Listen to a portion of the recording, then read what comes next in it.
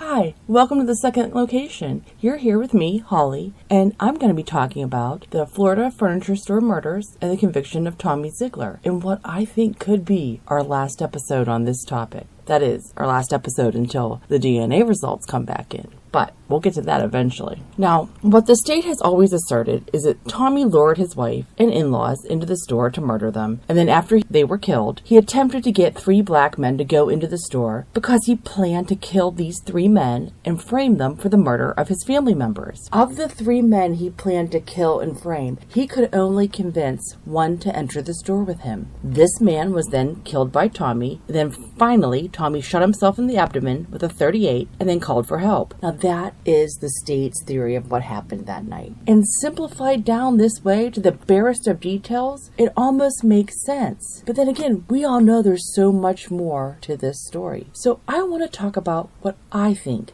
could have happened that night. And this is all just my theories. They could be entirely wrong, and if they are, I really do apologize. But I think that what I believe happened that night is much more likely to be the case than what the state has asserted for years. Okay, so to me, the scene looked like an interrupted robbery that had turned into a murder. But then the lead investigator, Don Fry, almost immediately after entering the crime scene, he determined that the crime had actually been a premeditated murder framed to look like a robbery gone wrong. Now, I got the impression that no other investigators had thought that Tommy was behind the murders before Don Fry was on the case. And Don Fry made himself the standout star of this investigation by coming up with a unique theory of how the crime occurred. And he retold his theory to all the other investigators and just relished every moment of it. And the basis of his theory is the now discredited blood splatter analysis. Don Fry had recently attended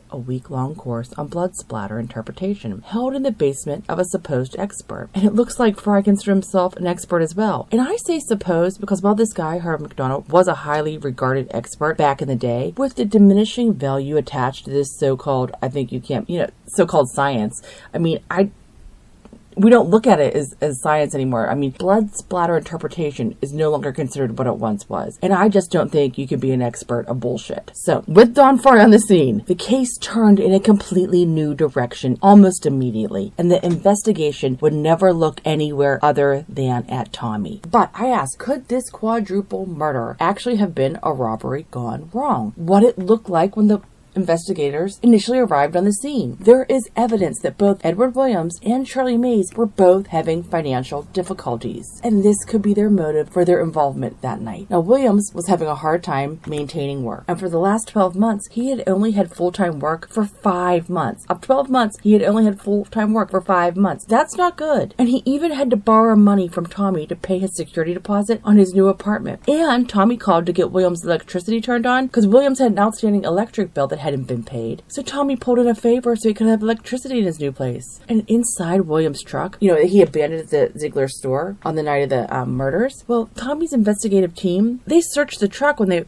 crime scenes finally turned over to them, and they find all these cancellation notices for Williams' phone, electricity, and gas. And these documents showed that his utilities had already been turned off due to non-payment. But Williams testifies that he never didn't pay his bills. Ugh. So right there, he's a liar. And it's a liar about something that can be proven. Why is anyone listening to this guy? The defense has collections notices from 3 different utility companies showing that the services had been terminated because Williams wasn't paying his bills. But Williams just says, nope, I always pay my bills, in the face of direct evidence that shows he is lying. But still, state investigators, they just blindly believed the bullshit story he told about Tommy trying to lure him into the store on the night of the murders. Even though there's right there, you look at the bills. He says, I always pay my bills. But you see right, you're holding your hands and then shows he doesn't pay his bills. I wouldn't trust him. I think when you lie about one thing, it calls into question your other statements that you made. It just makes sense. Now, I feel comfortable saying that Williams was not in a good place financially. And Charlie Mays was rumored to have a gambling problem. And I think it's more than just against rumors, because 6 months before the murders, Charlie had been arrested and convicted of illegal gambling. Now here's the really bad part, is he may have been gambling with money he got from loan shark. You see, Charlie Mays was the head of a fruit picking crew, and the crew liked to be paid daily. So as the head of the crew, Mays would get loans against his workers' weekly checks, so he could pay his workers daily. Was this the money he was gambling with? The money that he should have been paying his fruit picking crew with? It could have been, because he had done this before. Charlie Mays had a history of gambling away his workers' daily wages. And when he did it before, Tommy loaned him money so he could pay his workers. Tommy bailed him out. So we have two people at the crime scene that night that needed money. And there is evidence of a robbery in the store. Tommy Zeigler Sr. gave Eunice two $20 bills as she was leaving for the furniture store on the night she was killed. I'm not sure what the money was exactly for, because that is a large amount of money to just be handing out. Today it would be about $213, but the money was missing from the crime scene and it was not on Eunice. Also, it makes me smile because Detective Fry, he did all this work trying to discredit Tommy, and he found people that would say that Tommy was tight and like super tight with money. An example of this was Tommy didn't want Eunice to run the air conditioner, you know, that type of crap. And yet she has a father-in-law that just hands her about $200, and Tommy had just purchased her a new car. I mean, I just want to say, like, I don't even care if Tommy is cheap and he is tight with money. He very well may be, but he did just buy his wife a new car, and his dad just gave his wife $200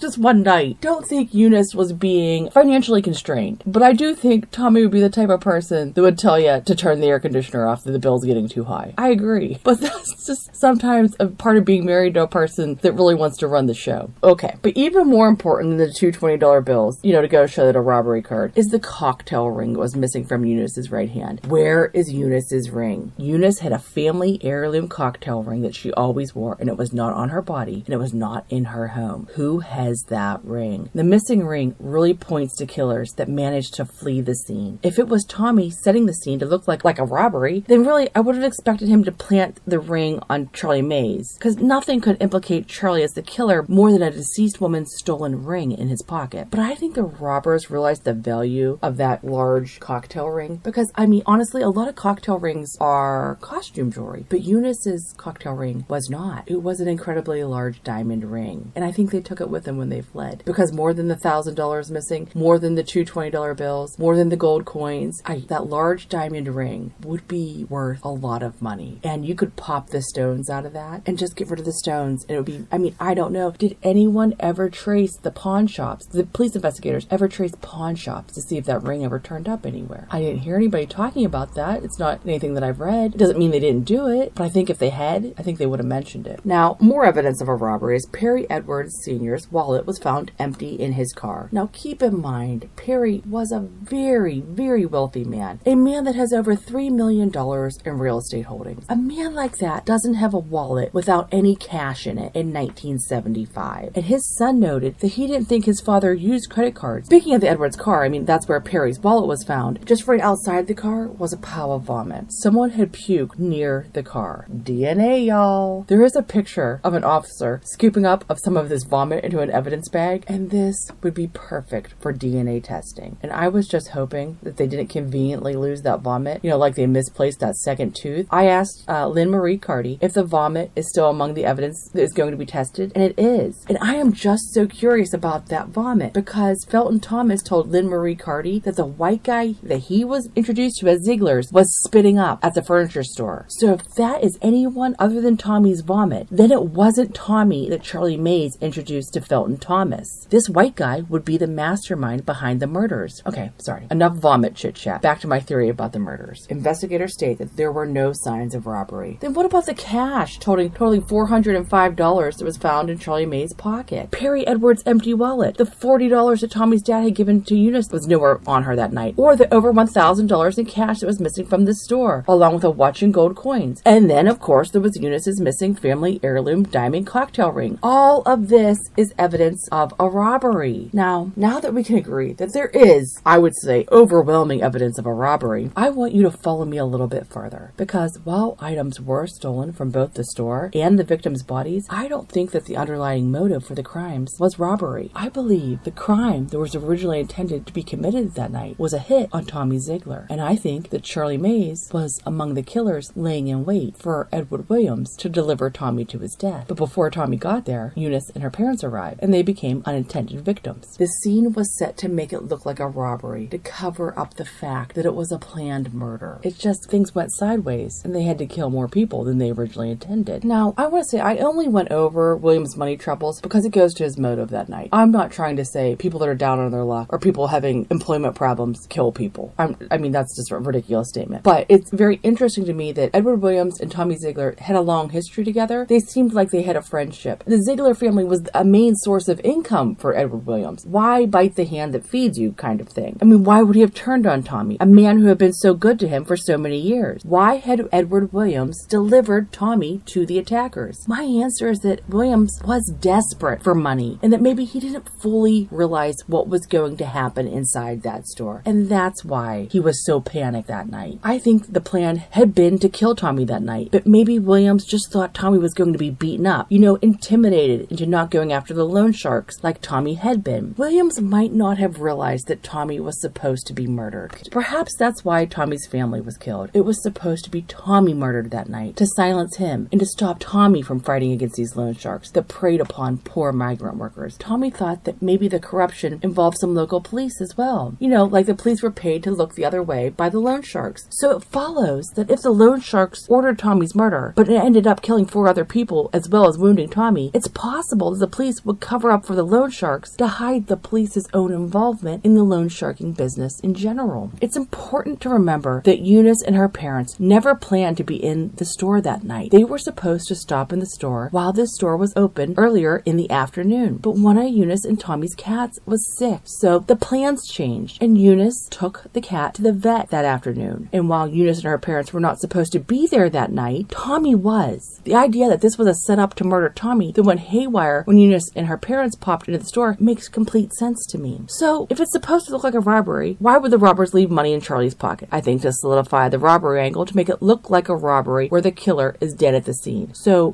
there's no need to further investigate if the robber is dead at the crime scene. Stop the investigation in its tracks. And I also think the scene is so confusing because it was heavily staged. Originally, it was staged to look like a robbery. It was a robbery. I mean, money was missing from the store. Perry Edwards' wallet was empty. Eunice's cocktail ring was missing. So while I say it was set up to look like a robbery, it also was a robbery. So that is a little bit misleading on my part. But my point is, the real motivation for this crime, like I said earlier, is I think there's a strong possibility that it was actually a planned hit on Tommy, that the killers planned to make look like a robbery gone wrong. But when Eunice and her parents are killed, the scene is a real mess. There are 3 bodies that weren't originally planned on, and Tommy laying on the ground, they think he's dying. And I don't know if it was always the plan for one of the killers to be murdered, or if the plan changed when the shit hit the fan when Eunice and her parents were murdered. But at some point, I think the killers decided to kill one of their accomplices, leaving someone to be found dead at the crime scene. They chose their co-conspirator, Charlie Mays. That way, the crime can be read one of 2 ways. The first is that Charlie was a robber, and he was interrupted while robbing the store, and he killed everybody. Or second, that Tommy had planned the murder of his family, perhaps even hired Charlie, and then killed him to eliminate him as a witness. If the police grab onto either of these theories, then no one is looking for a killer. He is either dead at the scene, that'd be Charlie Mays, or the injured or dead husband, Tommy. No one will be looking outside of these 2 people to find the killer. The real killers would never be pursued. Now, not all the robbers had to know this was going to end with murder. It's entirely possible that some of the robbers at the scene that night thought that they were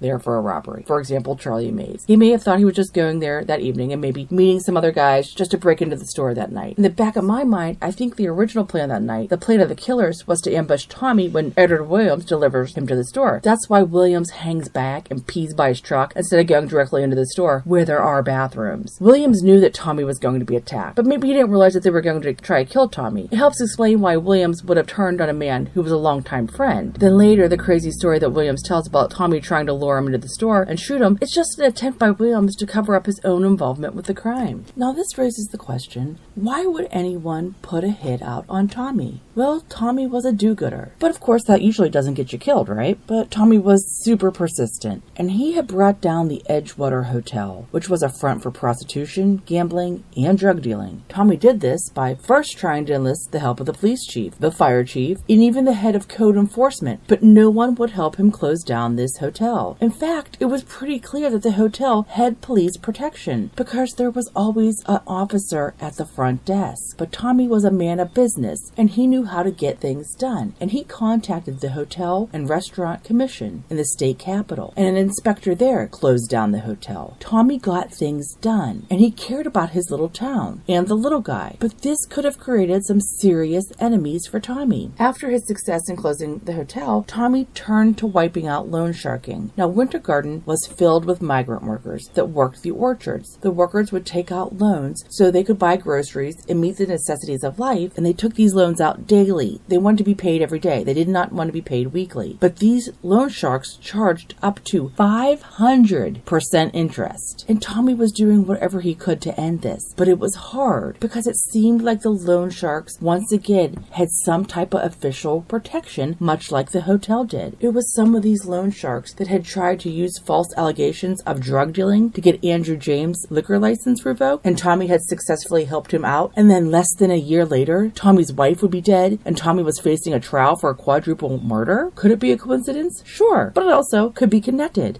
It is very likely that there was a criminal element in Winter Garden that wanted Tommy eliminated as a threat. Now, while modern theories about the murders look to Perry Edwards Jr. as the culprit or the mastermind behind the murders, I tend to lean towards the idea that a local Winter Garden criminal element carried out the murders with no intent to harm Tommy's family, but Eunice and her parents were killed when they happened on the killers laying in wait for Tommy to arrive. So now, after all these hours of talking about the murders and the trial, I want to now explain how I think things could have potentially unfolded that night. Eunice and her parents drive to the store in her parents' car. They leave Eunice and Tommy's home sometime after 7. Now, Eunice and her parents, they enter the store together by the front door with the keys that Tommy gave Eunice earlier that night. Now, Eunice left the keys in the front door, and it is with these keys that Tommy lets in Vicky and Thompson when they respond to Tommy's call for help. Okay, so now Eunice and her parents enter the store by the front door. I think they are pretty much immediately confronted with their killers, and that includes Charlie Mays. I think the killers arrive at the store sometime around 7:20, maybe a little bit earlier. First, they turn off the power from the main source outside at 7:24. That's when the electric clock stops. Maybe Felton Thomas pulls the lever on the power, but really it could be anyone. I mean, I say Felton Thomas because he admits to being the person that cut the power later, but he just claims it was later in the night. I just think someone cut the power earlier at 7:24 when the clock stops. Now, like he said that he did later that night under orders from Tommy. Now, I don't buy the rip from the Agatha Christie novel theory that the time of death can be determined by a bullet that stopped a clock. The clock was electric. I think it stopped when the power was turned off. I think that turning the power off was one of the first things the killers did at the furniture store before they gained entry to the store, because I think the killers were worried that the store might have an alarm system that would be electrically wired. By cutting the electricity, they would be cutting off the power source for a potential security system. So in my opinion, the power was cut before the killers grabbed a piece of pipe and smashed a window to gain access to the store. While in the store, they plan to do a little light robbery while they wait for Tommy to arrive to attack him. The shooting of the clock actually is something that I consider evidence that the scene was staged by someone with some real smarts, perhaps even a law enforcement officer, perhaps not. If that clock hadn't been shot, it would have been a dead giveaway that the power to the store was actually turned off much earlier than Felton Thomas claimed. I think that someone with a deeper understanding of crime scene investigation shot that clock to make it look like it was stopped by a bullet and not by a lack of electricity at 7:24. Now, the police have always operated under the belief that the clock stopped when it was struck by a bullet. The clock was near the ceiling at the top of the wall by the customer service counter. Really, who would be shooting that damn high near the ceiling? Either they were a terrible shot or the clock was shot on purpose.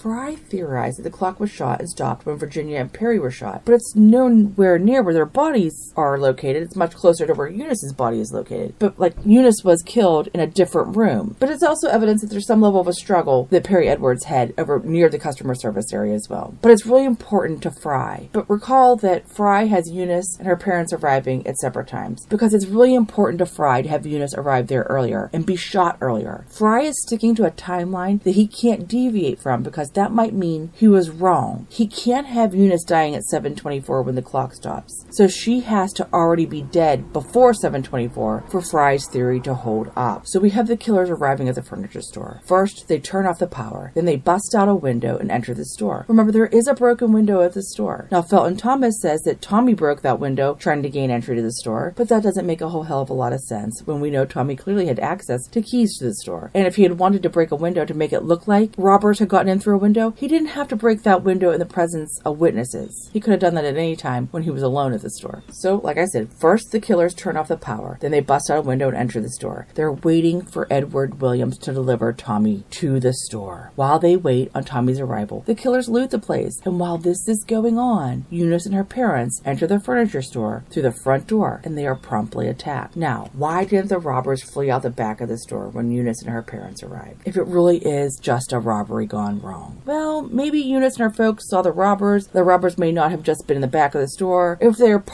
parked in the Zeigler's back parking lot, they would have to drive by the front of the store to leave, and Eunice or her parents could have seen the vehicle leaving and connected it to the robbery once the robbery was uncovered. Or maybe, like I said before, it was a planned hit on Tommy. Remember, he had told people he would be in the store that night. His presence was expected, while Eunice and her parents, they were a surprise on the scene. The robbers, slash killers, hear someone enter the store and go to make the kill, only to see that it's not Tommy. But it's too late. Eunice and her parents had seen the robbers, and now they have to be killed. Now, once Eunice and her parents are at the store, I think, logically, the killers first go after Perry Edwards. He is the only male victim at the crime scene at this point, and it makes sense to me to take out the strongest target first. But Perry puts up one hell of a fight, and I can't tell exactly where Perry was first attacked because the blood hasn't been all DNA tested, but I think he's attacked near the customer service desk at some point, because there's a pool of blood and shards of glass from Perry's broken glasses found on the floor in that area. As Perry fights, the struggle moves toward the back of the store, where Perry is eventually, he will be found dead there. Now, while her father is being attacked, I think Eunice runs to the customer service counter, which she knows has the closest phone. She realizes that she isn't going to be able to get to that phone, and she last minute runs to hide in the employee kitchen. The killers shoot her there, in the employee kitchen. Eunice is shot in the back of her head, never seeing the face of her killer as she was shot.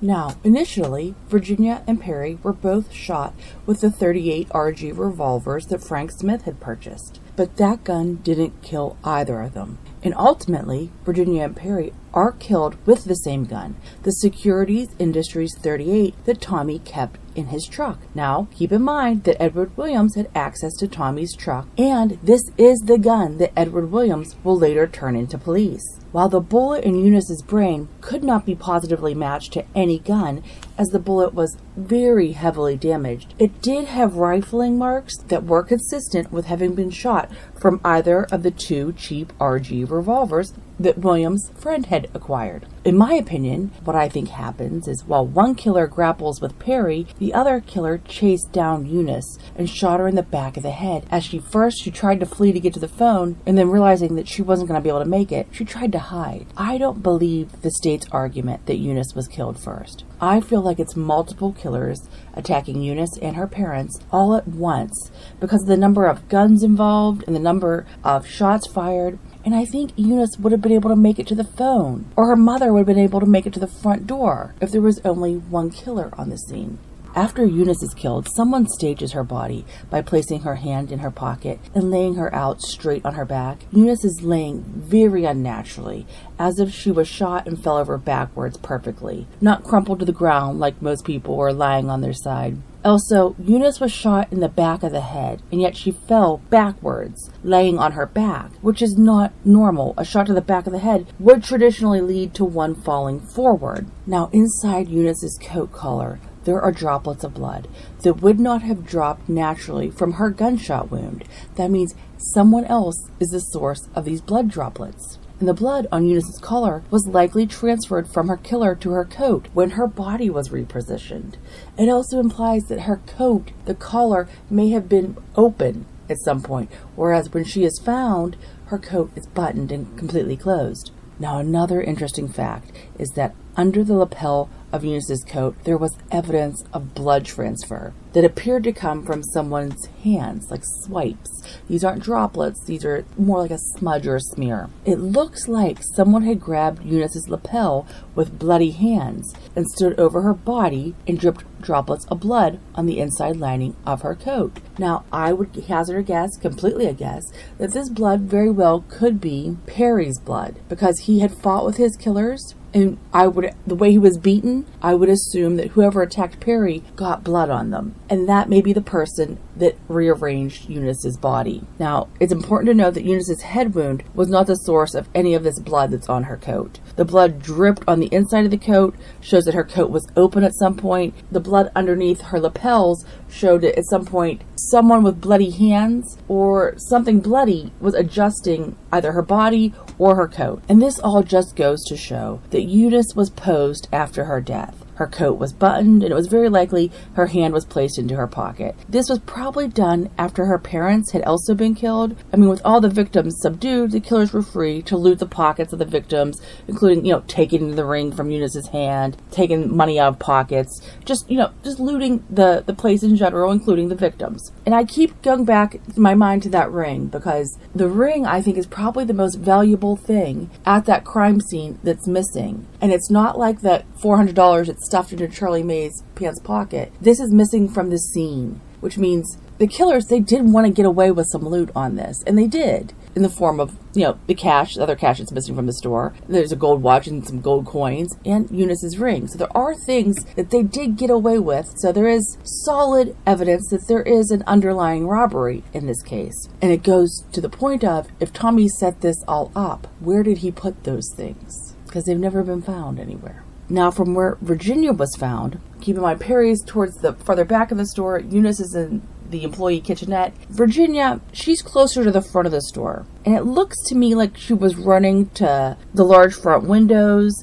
or the front door in an attempt to flee or try to alert people outside that help was needed. It looks to me like Virginia was running for help. Her path was towards the front of the store. Eunice also, I think, was running for help, but she had been going towards the phone. Now, Virginia was shot twice, and initially Virginia was shot in the arm, with the bullet passing through her arm and piercing her chest and tearing through her liver, lung, and stomach. Now, this first shot was from one of the 38 RG revolvers that Edward Williams acquired through Frank Smith. Now, I think this attack of the 3 victims was rapid and overlapped, but it's important to note that Eunice was killed almost instantly once she was run down, but Perry and Virginia did not die as quickly.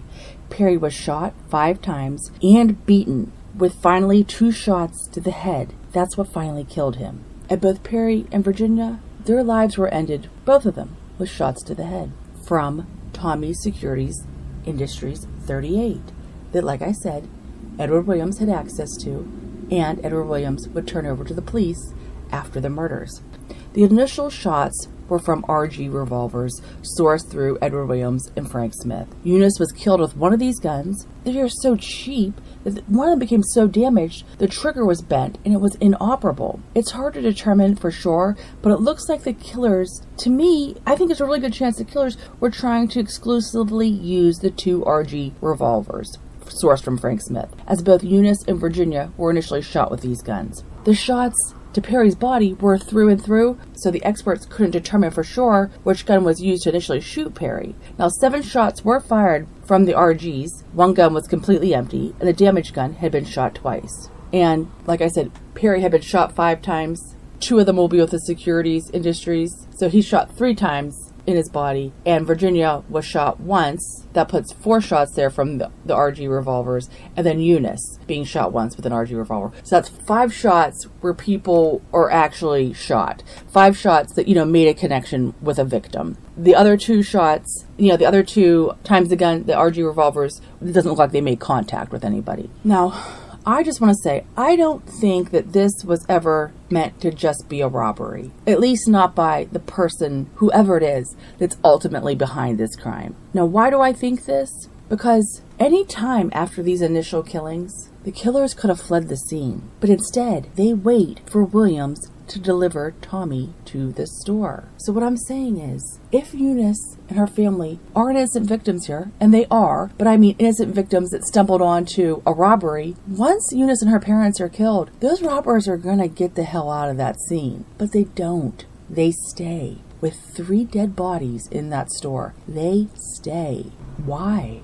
Because their purpose hasn't been fulfilled. And their purpose is to get Tommy Zeigler. If it was truly an interrupted robbery, the killers wouldn't have stayed. I am thinking that Edward Williams' role was to get Tommy to come into that store so they could kill him that night. That this was a planned hit on Tommy. Eunice and her parents, their appearance at the store that night was a surprise. But Tommy had plans to be at the store that night, and he told several people that he would be at the store to pick up some deliveries. No outsiders knew that Eunice was going to be in that store. I think the robbery was incidental to the main crime, the planned execution of Tommy Zeigler. The first killing started at 7:25, and at 8:30 is when Tommy arrives at the store and is attacked. That means that the killers waited in the store for over an hour after the first murders had taken place. They stayed there with 3 dead bodies for an hour. If this was a robbery gone wrong, they would have left the moment that they were able to. But they didn't. They stayed. And that's why I think that this wasn't an interrupted robbery. It was a planned hit. And I think Edward Williams hangs back to piss in the parking lot while Tommy enters the store alone because Williams knows that something's coming. He might not know exactly what. Because Tommy is immediately attacked when he enters the store. And eventually, after he is beaten, he is shot and he loses consciousness. Finally, it's time for the killers to flee the scene. They have a problem. Edward Williams' truck won't start, and let me just tell you, it had never been part of the plan to leave one of the co-conspirators' vehicles in the parking lot of the crime scene. And this explains the dark car that Dr. Reeves, Tommy's neighbor, saw in Tommy's driveway twice that night. My theory, it's just a theory, folks, I could be entirely wrong, but I think it's possible that the first time Dr. Reeves spots that dark car in Tommy's driveway at 8:05, that dark car is there dropping off one of the co-conspirators, who then jimmies open the garage door from the top. Remember, the defense team saw evidence that the garage door had been jimmied open. So the garage door is opened, and the conspirators, they take Curtis Dunaway's car and drive it to the store to create the illusion that Tommy drove to the store that night alone in the Dunaway car. And at this point, I wanted to say what has dawned in my head. I was debating before what was the purpose. Why would Tommy still be alive if it was a planned hit on Tommy? Honest to gosh, I really think they thought he was dead or dying. I think they thought he was dead. Because if they're doing this back and forth with the vehicles, then you can't have Tommy alive to say that he went there with Edward Williams. So that's just an interesting point. That's what I'm saying. This case, the more you keep talking about it and thinking about it, the more that comes to your mind. So yeah, I'd have to say at this point, I think that the killers thought Tommy was dying. So, back at the crime scene, without Edward Williams' truck being able to start, the killers are in a real pickle. And Dunaway's car is there as well. So, they have too many cars at the furniture store. So, someone has to drive Dunaway's car back to Tommy's house and place it back in the garage and wipe it clean of prints. And this is what I think is the second sighting of the dark car in Tommy's driveway at 8:45. One of the co-conspirators drives Dunaway's car back to Tommy's house. And a dark car follows to give this person a ride away from Tommy's house. I would guess that one of these people involved in this transport here is Edward Williams, because it would help explain his huge delay in arriving at the KFC. Recall that he doesn't get there until after Tommy regained consciousness and called for help. Williams had to help get the Dunaway car away from the crime scene. During one of those trips, one of the conspirators, they leave the .357 in the backseat of the Dunaway car, a gun that was normally kept in the store. Now, when Williams finally gets to the KFC, he sees all the police over at the furniture store, and he is outright panicking because he realizes that Tommy is alive. And I just really don't think they expected that. I tend to think that Tommy had been left for dead, and his survival surprised everybody. But to me, it does appear to be like Edward Williams' truck not starting. It's the second time that night the planned events go sideways. The first time is when Eunice and her parents walk into that store. The second time is when one of the conspirators' vehicle won't start and he can't flee the crime scene. Now, the idea that like Charlie Mays or somebody else went there and did this switcheroo, rigmarole with the cars. And remember, keep in mind, this is all just to make it look like, to get Edward Williams completely away from this whole crime. Like, he had I don't think he had any plan initially to ever say he had driven Tommy there. You know, and he wouldn't have a gun to turn in. It wouldn't be any of this crap. But once his vehicle is stuck there, and then also once Tommy survives, he has to have a story. And I just want to say that there is some evidence that someone was in Tommy's house that night after Tommy left with Edward Williams. The kitchen light was on in Tommy's house when the police arrived, but to me that just doesn't sound like Tommy. I mean, they say he limited the use of the air conditioning in the Florida summers. So you really think this guy leaves lights on when he leaves the house? And besides, during his testimony at trial, Tommy actually said that as he waited for Edward Williams to show up at his house, he went around and turned off the lights in the house. Because Tommy, to me, he's a guy can't stop moving. He's got to keep going. So he's getting pissed that Edward Williams is late to meet him, so he's finding something to busy himself with. And that's turning off the lights. But the kitchen lights is on when the police show up after the murders. So had someone been inside Tommy's house after Tommy left with Edward Williams and before the police arrived officially? You really can't tell, but Chief Thompson made sure that he was the first person on the scene to search Tommy's home after he returned from the hospital. And this guy is just everywhere that he shouldn't be. I can't keep going back to that. He's across the street at the KFC at the time that Tommy is being attacked. He's the first on the crime scene. He takes Tommy to the hospital. He's the first at Tommy's house to search it. He's the first to interview people from the Winter Garden Inn behind the crime scene. And every single one of these times, he is out of his jurisdiction. I can't let that go. And I'm not sure that Williams really wanted to contact the police when he went to the KFC. Once he shows up at that KFC and he sees the police are all out there, it's another oh shit moment for him. Oh shit, Eunice and her mother is killed. Oh shit, his vehicle won't start at the crime scene. Oh shit, Tommy isn't dead. What do I do? And I don't know how quick Edward Williams is on his feet, but I don't think he wanted to even get through to the police. But I think he wanted to leave evidence that he had went there and tried to contact the police. I just think he was shocked as shit when he saw the police were already over at the furniture store when he got back from dropping off the Dunaway car at Tommy's house. His hand was forced, so he had to look like he was attempting to call the police. But I think he really just wanted to get as far away from there as he could and regroup. Think of a story. Get fresh clothes.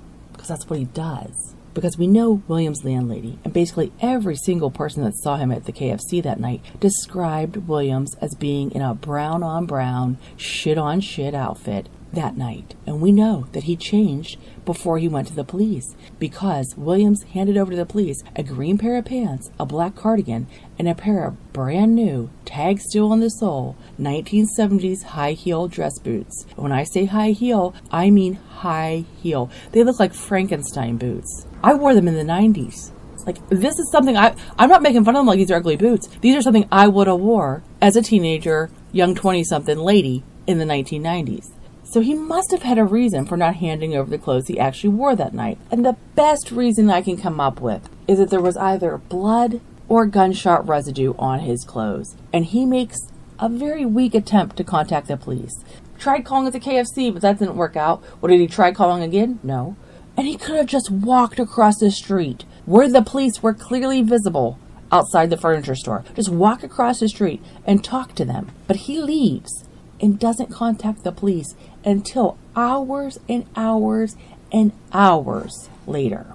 Now, for Felton Thomas, I honestly just don't know how he fits in. I think he might have been told that he was meeting Zeigler that night, but it wasn't Tommy. He may have been lied to. But in other ways, I really just don't understand the whole Orange Grove story. To me, Felton Thomas is a real wild card in the events that night. I mean, is it possible the police injected him into the story to cover the possible role that a convicted felon, Robert Foster, might have played in the events that night?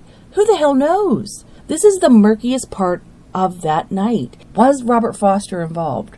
What did Felton Thomas know? Are the police trying to cover something? Or was it all just a mistake? It's very unclear.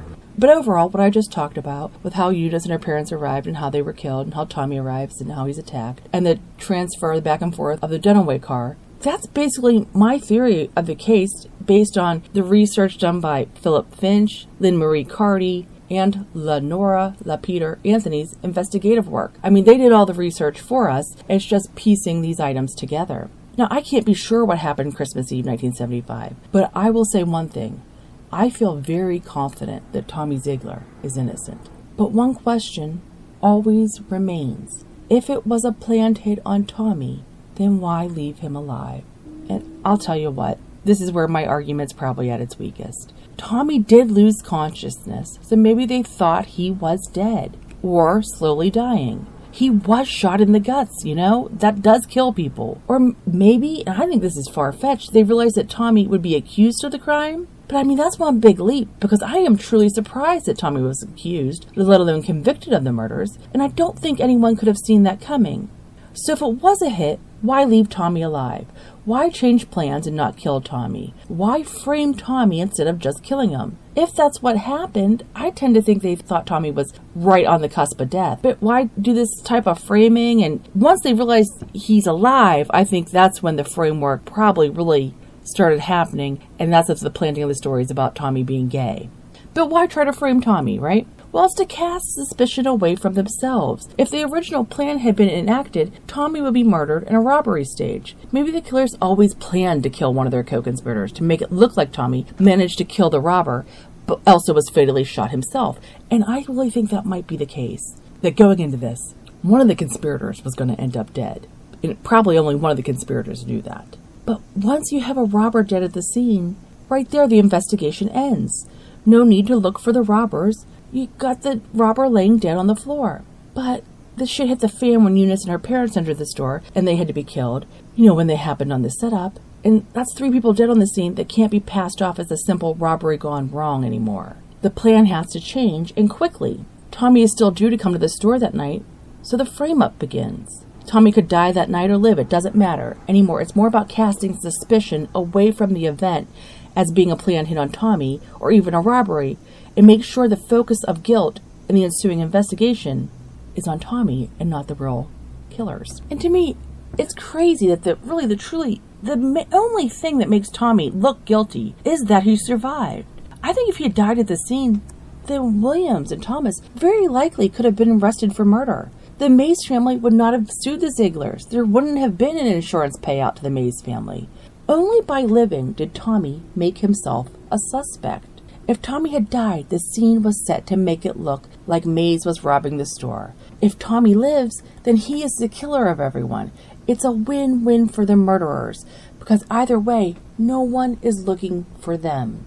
And really, it's the injection of Dawn Fry into the murder investigation that's what caused Tommy's arrest and conviction. And I don't know how anyone could have foreseen that. But I do think it's possible that someone in law enforcement was involved in the murders and knew that if things started to fall apart, they could guide the investigation away from the truth and towards Tommy. Who this person is, I don't know. But there is evidence of corruption in this community, as evidenced by the Edgewater Hotel being closed down and police offering protection to the hotel. Idea that there's loan sharking going on, and there may be police offering coverage to the loan sharks. Could it be that the framework wasn't even so much that the police were involved in the killings, as that the police didn't want their involvement in other parts of corruption to come to light? Maybe. It's just hard to tell. But in all honesty, once Donald Fry is appointed to lead up the investigation, it's easy to point the direction of the investigation away from the truth and towards Tommy. The real killers, they just caught an amazing break when a self-important idiot was assigned as lead investigator. They wouldn't have to guide the investigation towards Tommy. Don Fry does that himself with just gentle nudging, it seems. Maybe the criminal cop plants the idea for the motive, Tommy's alleged homosexuality. There is conflicting evidence about the origins of this rumor. In Fatal Flaw, Philip Finch writes at Don Fitty's deposition, he testified that Chief Thompson was the original source of the rumor. And maybe that's all they needed, because Fry already thought it was Tommy, and all he needed was a little gentle push. So I think I've made it pretty clear that I think Tommy Zeigler is innocent of the murder of his wife, his in-laws, and Charlie Mays, and that he's been sitting on death row for over 40 years in Florida for a crime that he didn't commit. Now, I outlined what I thought could have happened, but like I said, it's just a coulda. But what I do want to talk about is something that's more concrete, and that's the absolute absurdity of what the state's theory of the murders. Their theory is just bonkers, bonkers, bonkers. So just think about this. According to the state, think of all the people that Tommy is juggling and has waiting on him. He takes his wife to the furniture store, where he murders her. Then he has arranged for his in-laws to show up at the store to be murdered. And this is all sometime around 7:25. Then Tommy has Charlie Mays meeting him at the store at 7:30. Now, actually, according to one witness, Charlie was to meet Tommy between 7 and 7:30 at the store. So one of the state's own witnesses is saying that Tommy had arranged for Charlie Mays to meet him at the time he is killing Eunice and her parents in the store. How would that have worked out if Charlie Mays had walked in while all this was going on? The amount of level of confusion. So Tommy's going to be there killing all these 4 people. It's just insane. But anyway, then Tommy's got Edward Williams meeting him at his house at 7:30. He's killing his wife and his in-laws at 7:25 and has Charlie Mays supposed to be meeting him at the furniture store between 7 and 7:30. And he's got Edward Williams meeting him over at his house at 7:30. Why would he double book himself so much if he's already, first off, he's booked killing people. Now he's booked with meeting Charlie Mays and he's booked with meeting Edward Williams. It's too much. And also, I'm not done yet, because he's also, during this time frame, he's supposed to be meeting the Fickies at his house so they can go together to the cocktail party sometime that night, which I think is maybe around 8. I mean, that's a lot going on 35 to 40 minutes. A lot of driving back and forth, making yourself available to be seen by witnesses, abandoning 3 dead bodies in the store while he meets up with other people. Hell, the Fickies drove by the furniture store while they were out looking for Tommy and Eunice, and Rita noted Eunice's parents' car outside. What if they had stopped by the store to see if the parents knew where Tommy and Eunice were? They would have stumbled onto 3 murdered bodies, when there was no one else in the store that Tommy could have pinned the murders on. Or the Fickies could have been there and spoke to Charlie Mays about waiting for the TV and substantiated his story. Why would Tommy risk this? Well, my answer is he didn't. The crime was what it looked like, a robbery turned murder, or perhaps it was a planned hit on Tommy with a frame-up to make it look like a robbery. Mays was robbing the store, but not alone. When Eunice and her parents walked in, saw them, and they were murdered. Now, doesn't that just make a lot more sense than the convoluted, twisted setup that makes Tommy a murderer? Now, I want to talk about the missing evidence,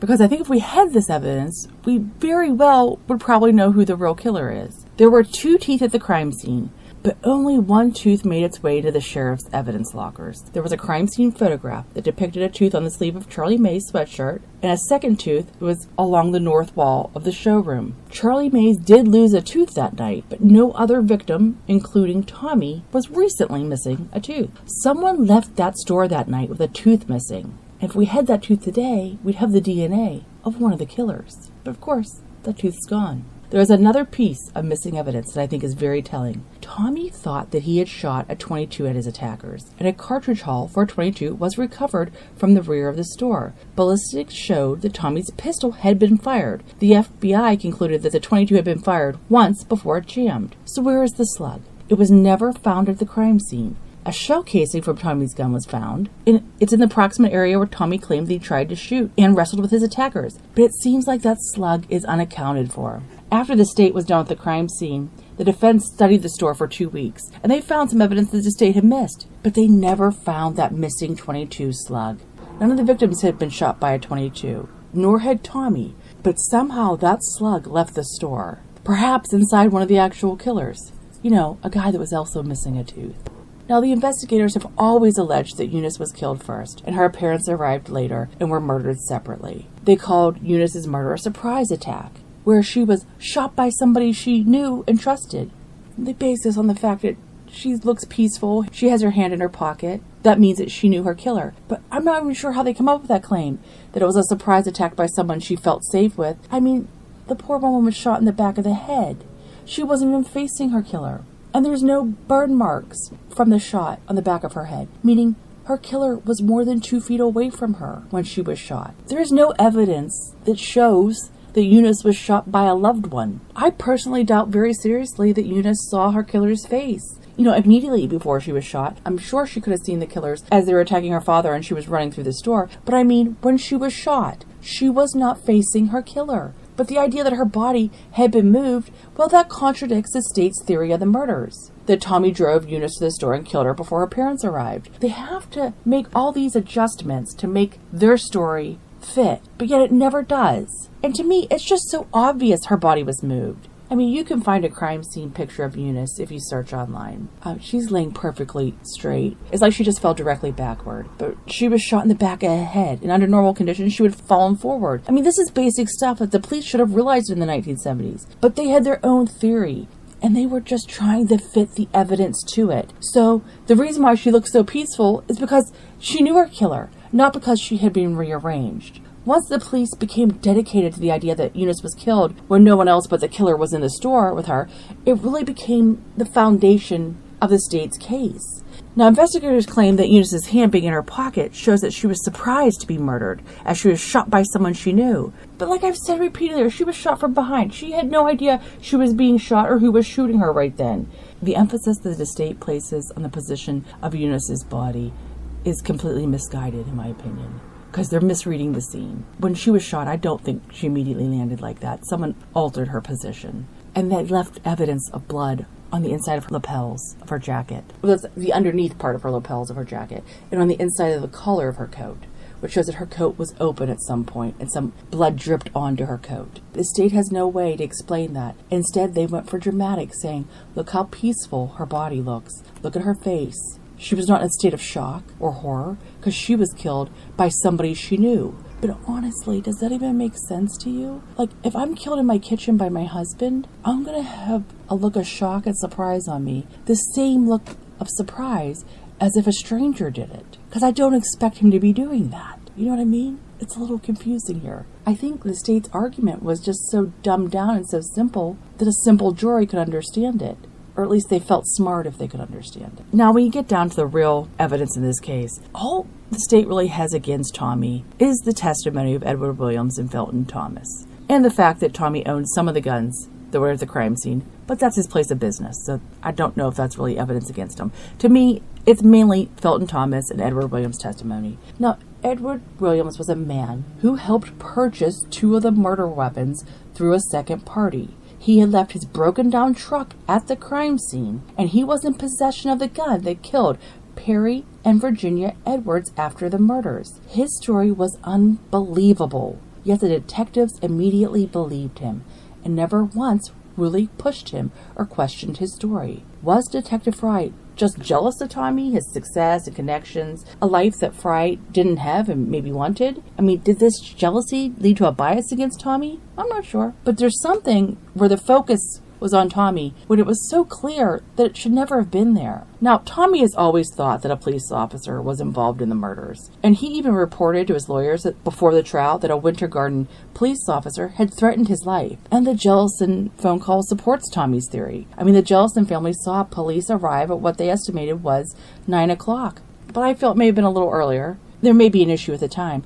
But it's less about the time the Jellison family saw the police arrive. It's about the fact that they hear shots after this police officer arrives at the back of the store. And according to the Jellisons, other police cars arrive a while later, after this first police officer, and after they heard shots. Did a police officer arrive at the scene before Tommy called for help at 9:18? That's exactly what happened, according to the Jellisons. At this point, I want to return to Chief Thompson, who the police officer that could be involved in these murders. It's hard to tell who that person is. First off, we don't know all the police officers in Winter Garden. So it could be somebody that's name is never even mentioned in the transcripts or the files or the record. But there is a name that keeps coming up, in my opinion, suspiciously, and it's Chief Robert Thompson. Because he's not a Winter Garden police officer. He's the police chief for another district, Oakland. And yet he seems to be in the center of this investigation. And you have to wonder, did he constantly inject himself into the investigation of the murders so he could direct it the way he wanted it to go? He was across the street at the KFC at the time that Tommy was being attacked. He was the officer that took Tommy to the hospital, the first officer to enter the crime scene. He was among the first officers to search Tommy's house that night. His report referring to Tommy's wound as damp was hidden from the defense, and he was the first investigator to question the occupants of the Winter Garden Inn directly behind the furniture store. In all this time, he was out of his jurisdiction. His ass should have been in Oakland. And he didn't stay in the area very long after the murders, because by the time the verdict was in on Tommy's case, he no longer was the chief of police of Oakland. He had moved on. So what had he moved on to next? Well, according to an article by Robert Schneider of the Associated Press, His daughter reports that Robert Thompson was running arms in Central America as a mercenary in the 1980s. While this woman, who clearly loves her father, doesn't want to implicate her father in the murders, she believes that Tommy Zeigler is innocent, and she thinks that her father knew more than he ever let on in life. But he passed away in 1999, and there's so many questions left unanswered that she thinks that her dad might have the answers to in relation to the Zeigler murders. In Fatal Flaw, it's noted that Robert Thompson was very overqualified for his job as chief of police. It just makes you wonder so much, was he brought in there by some type of criminal element to do something, who knows what? And when he was done, he went off to running guns in Central America, the 1980s? I don't remember him in the Iran-Contra hearings, but then again, I was like 7, but... Okay, so, to wind up, Tommy's life was changed forever, twice on Christmas Eve, 1975. First, when his family was murdered, and second, when an incompetent investigator was placed in charge of the case. Detective Fry's myopic focus on Tommy completely derailed the investigation. When Fry tried to get everyone's stories and times in line, he noted that Edward Williams' times did not fit into his official timeline that Fry had created, so Fry just adjusted Williams' times accordingly. Fry felt that Williams' times were 10 to 15 minutes too early. And when the times didn't match up to the known evidence in the timeline of other witnesses, Fry never once considered that perhaps there was a discrepancy between Williams' times and those of other witnesses because Williams was actually lying. Instead, it's all an innocent mistake. An innocent mistake by the person in possession of the murder weapon with his vehicle at the crime scene. It seems a great leap to think his mistakes would be innocent. Now, Don Fry, he just sums it up all when he once said, "There is not one shred, not a shred in my brain of doubt about Tommy's guilt. And therein lies my problem with the police. This man is so taken with his own skills of deduction that he can't even entertain the possibility that he is wrong and that Tommy is innocent. I find it appalling that Donald Fry doesn't leave any room for doubt about Tommy's guilt.